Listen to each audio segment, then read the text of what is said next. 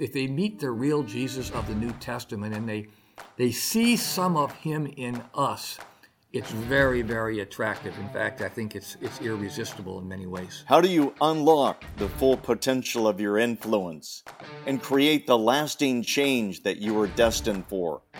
I am your co-host, Dave Donaldson. Thanks, Dave, and I am your co-host, Scott Young. Welcome to the Influencers Podcast. Join us each week for exciting stories and strategies from leaders, experts, and professionals from around the globe, as we are empowered to make an impact that resounds from your neighborhood to the nations.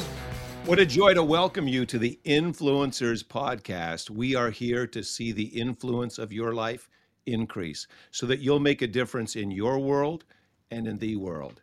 One of the great challenges of leadership is to take diverse people and focus them to one task to make a difference. And today we have a real live president of an incredible university who does just that.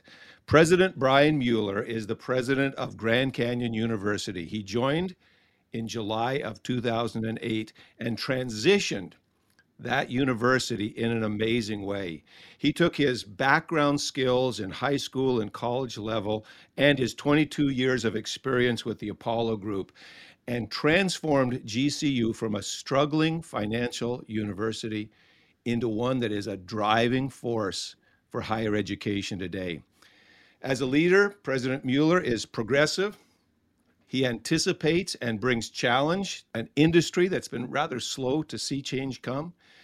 When he joined GCU, he brought unprecedented growth. Enrollment at the Phoenix campus has increased to over 23,000 ground students. That's students that are right there. And then online, over 90,000 students. That's huge growth. He's overseen 1.6 billion, that's billion, in expansion of the campus through new technologies, classrooms, laboratories, student amenities, athletic facilities. Academically, the university now has 9 colleges and offers nearly 300 academic programs, including 240 online programs. These efforts have created a better educational environment that's been accomplished at no additional cost to the students or taxpayers. And I like anything that doesn't give more to the taxpayers. He's created a hybrid educational model that relies on operational efficiencies and fiscal responsibility. This has helped President Mueller reach his highest priority as president. That is to deliver a high-quality private Christian education that is affordable at all socioeconomic levels. In fact, the students have received in 2020 $157 million in scholarships. President Mueller, we're glad that you have taken some time to be with us today. You are a huge influencer, and welcome to the podcast. Thank you for having me. Now I know what you were talking about with that bio. We could have cut that in about to about a tenth. But anyway, thank you for reading that. And well, when you have such huge accomplishments, we have to talk about them. Now, Dave, you've been there. You've been right on the campus. You've experienced GCU. Let me turn it over to you to lead some of the conversation. Well, actually, that is the reduced version of the bio. President Mueller, I call you Brian. You and I are close friends and comrades in ministry to Phoenix. And you're one of the most dynamic and progressive leaders I've ever met. And I've often said, and I said this to Jerry Colangelo, Mr. Arizona, that Brian Mueller has more vision for CityServe than me. And I think that's true. But it has been just an incredible partnership thus far between CityServe and GCU. I've learned a lot from you. And Scott provided some of your accomplishments, but I want to drill down on your strategy for universities around the globe. And I believe you call it a 5-point plan that you are incubating there in West Phoenix. Share with us about that. Well, let me correct. Nobody has more vision for CityServe than you do. I appreciate the compliment, but you came up with an unbelievable idea that's going to accomplish so much good for so many people. So thank you for doing that, and thank you for including us. You know, when we came here 14 years ago, 33rd Avenue and Camelback in Phoenix, Arizona, which is called Maryvale, was a really troubled place. It wasn't a place where you would want to invest $1.6 billion into real estate development, educational infrastructure. It's a community that's deteriorated over the decades. It was a middle-class community at one point, but businesses moved out and people moved out and immigrants moved in. There are over 45 different languages spoken within 5 square miles of our facility at Grand Canyon University. But it provided for us a platform to live out our faith. When we came in 2008 and 2011, when we thought we had a model that was going to work, the question is, do you invest this money in Maryvale? And we really believe at this point in time that God put us here at this time and at this place for this reason.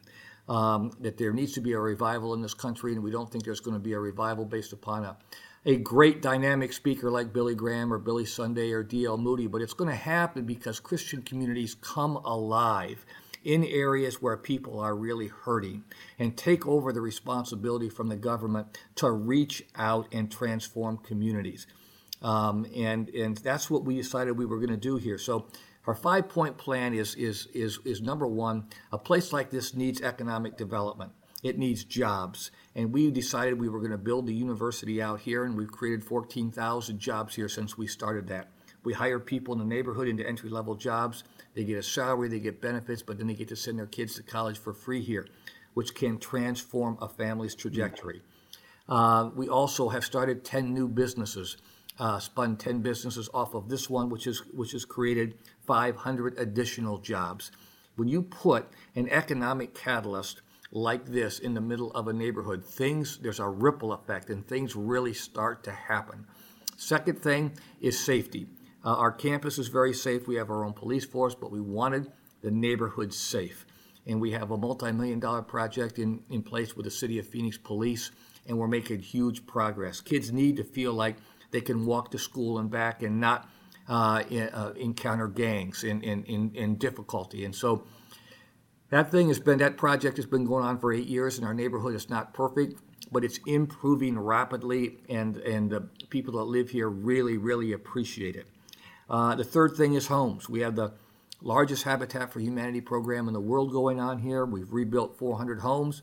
Our goal is to rebuild 800 homes, and then we will see where we go from there. But we raise the money, over $3 million a year.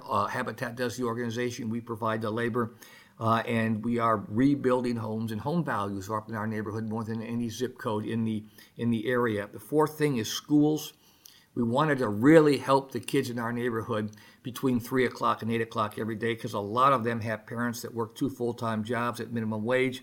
They haven't graduated from high school. They can't help with algebra. We now have a tutoring program where we have 1,200 students that provide tutoring to kids in our neighborhood every day after school. That led to a scholarship program, and we've now awarded 545 full-ride scholarships to kids that come out of our inner city high schools that are within many of them, some of them walking distance of the university. Our goal is to have 800 students in that scholarship program coming out of these local high schools. 100% of them live below the poverty line. 95% of them are students of color, but they were high achieving students in high school, and now they're going to college, and we've graduated over 100 of those students. It's brought tremendous hope to the families and the students and the schools in our neighborhood. And then the fifth is families, and we're serving families through CityServe. Phase one is what you all know to be true about CityServe. We've gotten $1 million worth of goods out to people who need it.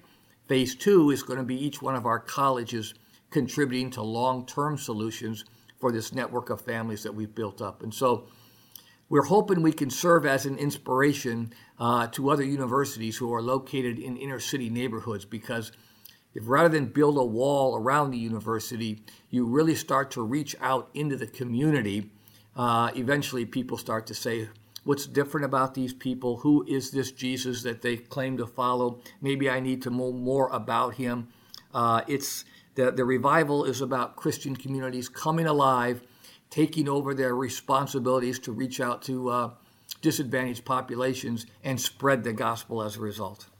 Wow. You are being what we love, and that is salt and light in the world you live in. We're always encouraging the people that are part of our podcast family to look out and to make a difference. And you're not just living inside your classrooms or in your halls of education. You're engaged in the community. I'm sure you have a lot of different deans of education, a lot of different fields, varied people that you need to now focus on these 5 initiatives. How do you do that? Well, we've got a 140,000 square foot building that used to be a swap mart, and we've turned that into what we call Canyon Ventures, and eventually we're going to be calling it the Center for Human Flourishing. As we reach out, and as we have been reaching out through our activities and now through CityServe, we're going to be building up a network of families. And the core of what we're going to do over there is provide academic support for students. We're going to triple the amount of space. We're going to give every student that wants a bus pass. And we're going to try to quadruple the number of students who are coming over to our learning lounge and getting academic help from our students who are excited about pouring into the lives of many of these immigrant children. If you do what you need to do in that learning lounge, your family is going to get a membership card. And that membership card is going to enable you to participate in all kinds of ways in this Center for Human Flourishing. We're going to have a health clinic there where our nursing students are going to be able to do basic health care for families, flu shots, COVID shots, testing, pregnancy tests, etc. Our counseling area is going to provide counseling, first for high school students who need it, and then for their family members. We have a huge small business development center where we've got 32 new businesses incubating right now. A lot of immigrant families have small businesses. We'll provide them help, infuse capital, give marketing support, give accounting support. Our engineering people have some really interesting ideas. Our fine arts people are going to create a center for human flourishing through the fine arts. We're going to invite kids in who want to take part in academic counseling, but may want to learn to play the piano or play the guitar or get involved in theater or film. So every one of our 9 colleges is going to have a center over there where students are going to be able to, and their families, participate in activities that lead to long-term flourishing for those families. Wow. And you also have something called the Innovation Center, and it has created some great enterprises so far. Tell us a little bit about that. Yeah, the Center for Innovation is in this Center for Human Flourishing, and that's where we have the 32 new businesses incubating currently, and we're adding to them. But yeah, a lot of our students, our faculty are tremendous here. They have their own projects, but they most often get behind the projects of students. And so there's some unbelievable success stories. We had a couple students who were noticing as the campus grew from 95 acres to 300 acres that students were having a hard time getting to class on time. And so we're a walking campus, we're a biking campus, we're a skateboard campus, but they figured out how to attach a motor to a skateboard, and they created a company called Electric Longboard. Electric longboards are selling like crazy all over the Northern Hemisphere. They're going to do over $3 million in revenue this year, and out of that came a second company that builds electric bikes, and that company is actually going to do $9 million in revenue this year. And so those were students who came up with interesting ideas while they were students. We've given free space to them in our Canyon Ventures place, and they've turned what they're doing into really successful businesses. We have software companies in there that are developing applications. We have nonprofit organizations that are developing clothing lines, inexpensive clothing lines.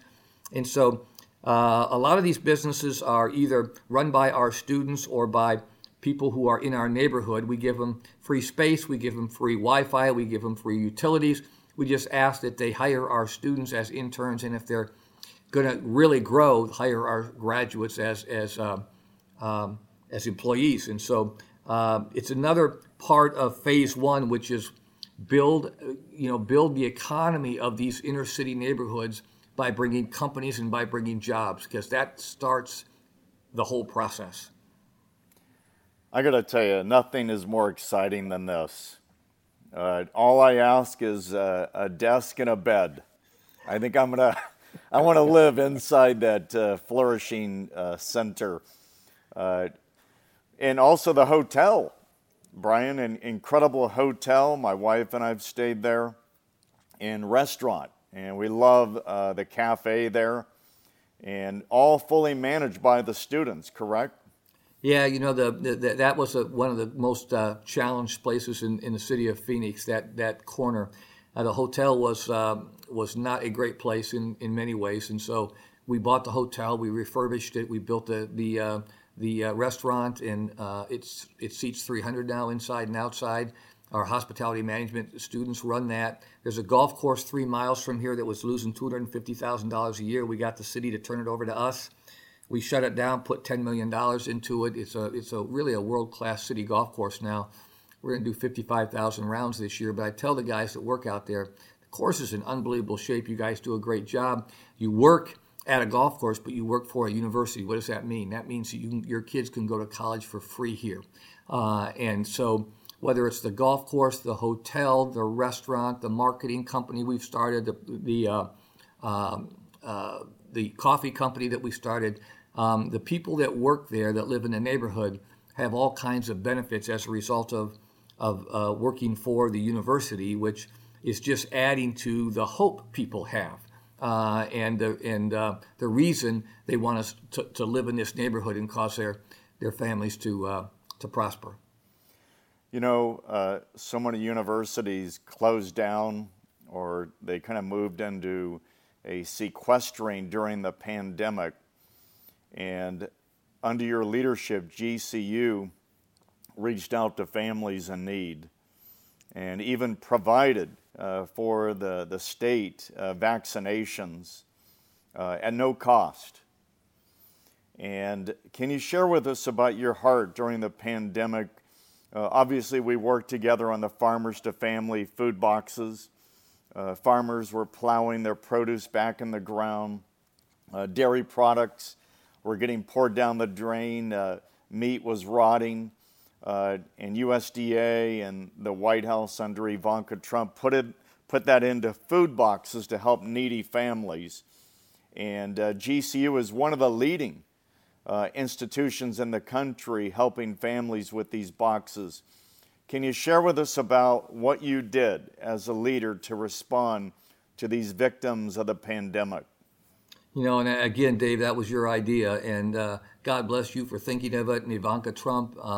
It was brilliant. There are just, you have taught us, in addition to what we've done, just how much opportunity there is out there with the level of prosperity that we have in this country. There shouldn't be any people that are hungry. There shouldn't be any people living in poverty. But you talked to us about Farmers to Families, and the concept was so brilliant and so simple that I said, of course.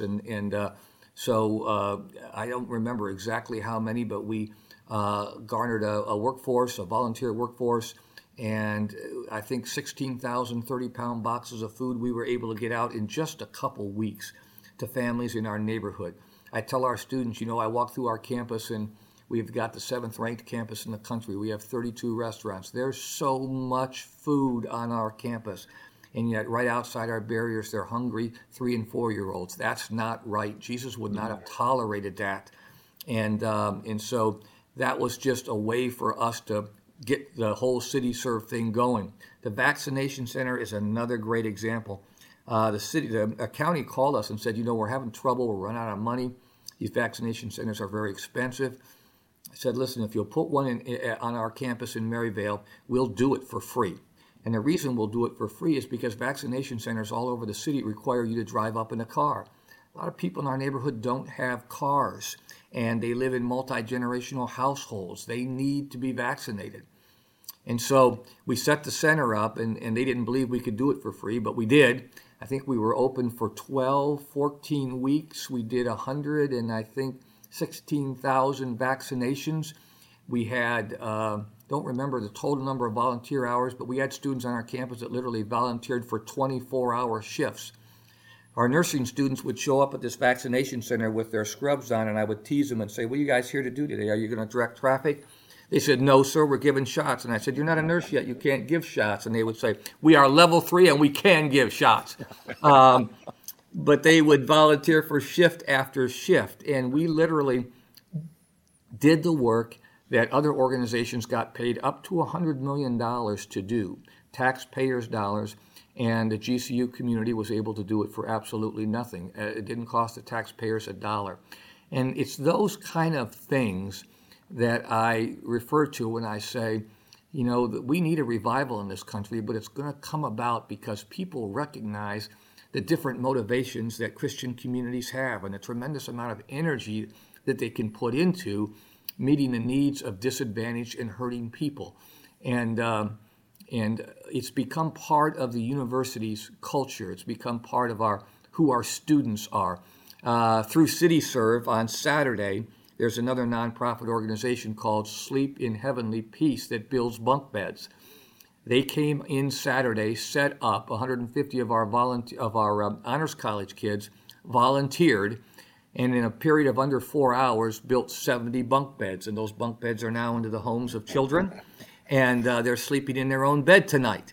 But people are looking around and saying, if Christian communities would get energized in this way, we could really have a revival because people would meet the real Jesus, not the one they heard maybe through televangelism or through other failed and flawed things that are associated with. But if they meet the real Jesus of the New Testament and they see some of him in us, it's very, very attractive. In fact, I think it's irresistible in many ways. Well, folks, this is why the 30-minute meetings that Brian and I have turn into 2-hour meetings. I love this man, and I'll tell you, if you want your child, your niece or nephew to really catch the DNA of really a godly leader, a visionary that truly believes that we can change this world one person at a time, Grand Canyon University. Send them there. There's a lot of great places to go. I appreciate that endorsement. We're going to grow from, with 9 colleges, 300 academic programs now, and we'll grow from 24,000 students to 40,000 students in the next 4 or 5 years, because the appetite for families that want their young people to come to a place and learn about the world in the context of the real truth about the world, which is the biblical narrative of creation, fall, redemption, and restoration, it's unlimited as long as we can make it affordable for them. And so we've been extremely blessed. We've tried to extend that blessing to the people that live in our neighborhood, and it just seems like the more we're able to extend that blessing, the more we get blessed. We know where it comes from. We thought we had a good plan when we came here, but for it to turn out like this is really strong evidence that God has his hand on it, and he's simply using us to get his work done. Brian, you are expanding on all levels, and the way just listening to you, you are an empowerer. You empower other people to accomplish things. The students that are coming are not just in classrooms and in their dorms. You're empowering them to make a difference in their community. And I'm sure you just said it, that that comes back. That makes a difference in their life. How does it affect them personally, professionally, as they aim towards the future of their lives? Well, for a lot of years, we've told young people that if they really want to serve God, they need to give up their individual passions and become a teacher or a pastor or a teacher. And we need pastors and we need teachers really badly. But we've given up a lot of influence in the culture because we haven't told kids that love biology or chemistry or medicine or computer science or entrepreneurship or engineering that those are sacred vocations. There is no difference with God. It's all his. It's all sacred. And so when we have engineers going into the field believing that they are fulfilling a ministerial call, a sacred vocation, and they take their capabilities into the darkest places in the world, they're shining a light through their passion, their skill, their capabilities, whether it's any of the areas that I just talked about. And so one of the things that we're trying to do is get them started down that road early in their career here. We try to get them started in internships where they can take who they are into a company as an intern. So many of our students get employed before they even graduate. We have 20 advisory boards with over 500 companies on those advisory boards because they want access to our graduates. They see a difference, not just in their academic capability, but who they are as people.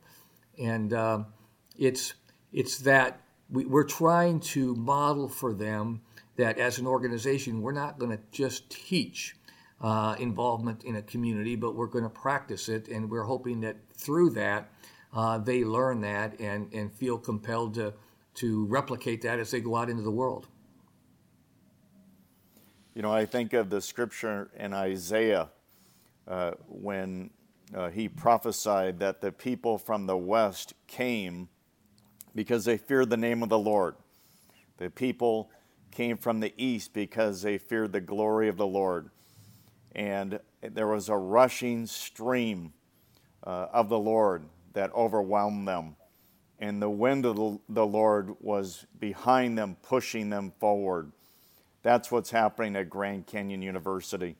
Students are coming from the east and the west, north and south, and God is overwhelming them with love, compassion, with training, and He's raising them up through Grand Canyon and your affiliate, all your affiliates around the world, to truly bring revival and transformation to the nations.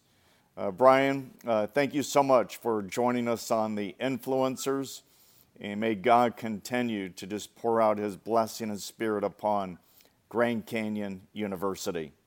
Hey, if I could encourage one thing, I'm challenged by President Mueller, empower somebody to do something great in their world this week. Thank you both. It's been a pleasure to be part of this. And Dave, again, thank you for your partnership through CityServe. We hope you enjoyed this episode of the Influencers Podcast on the Charisma Podcast Network. If you enjoy our content, we would love for you to subscribe and have the opportunity to tune in to future podcasts. You can follow us on all social media platforms at the Influencers Podcast Official. You can stay up to date, hear more inspiring content, and unlock your full potential as an influencer. Remember to use your influence to create lasting change that draws the world closer to Jesus.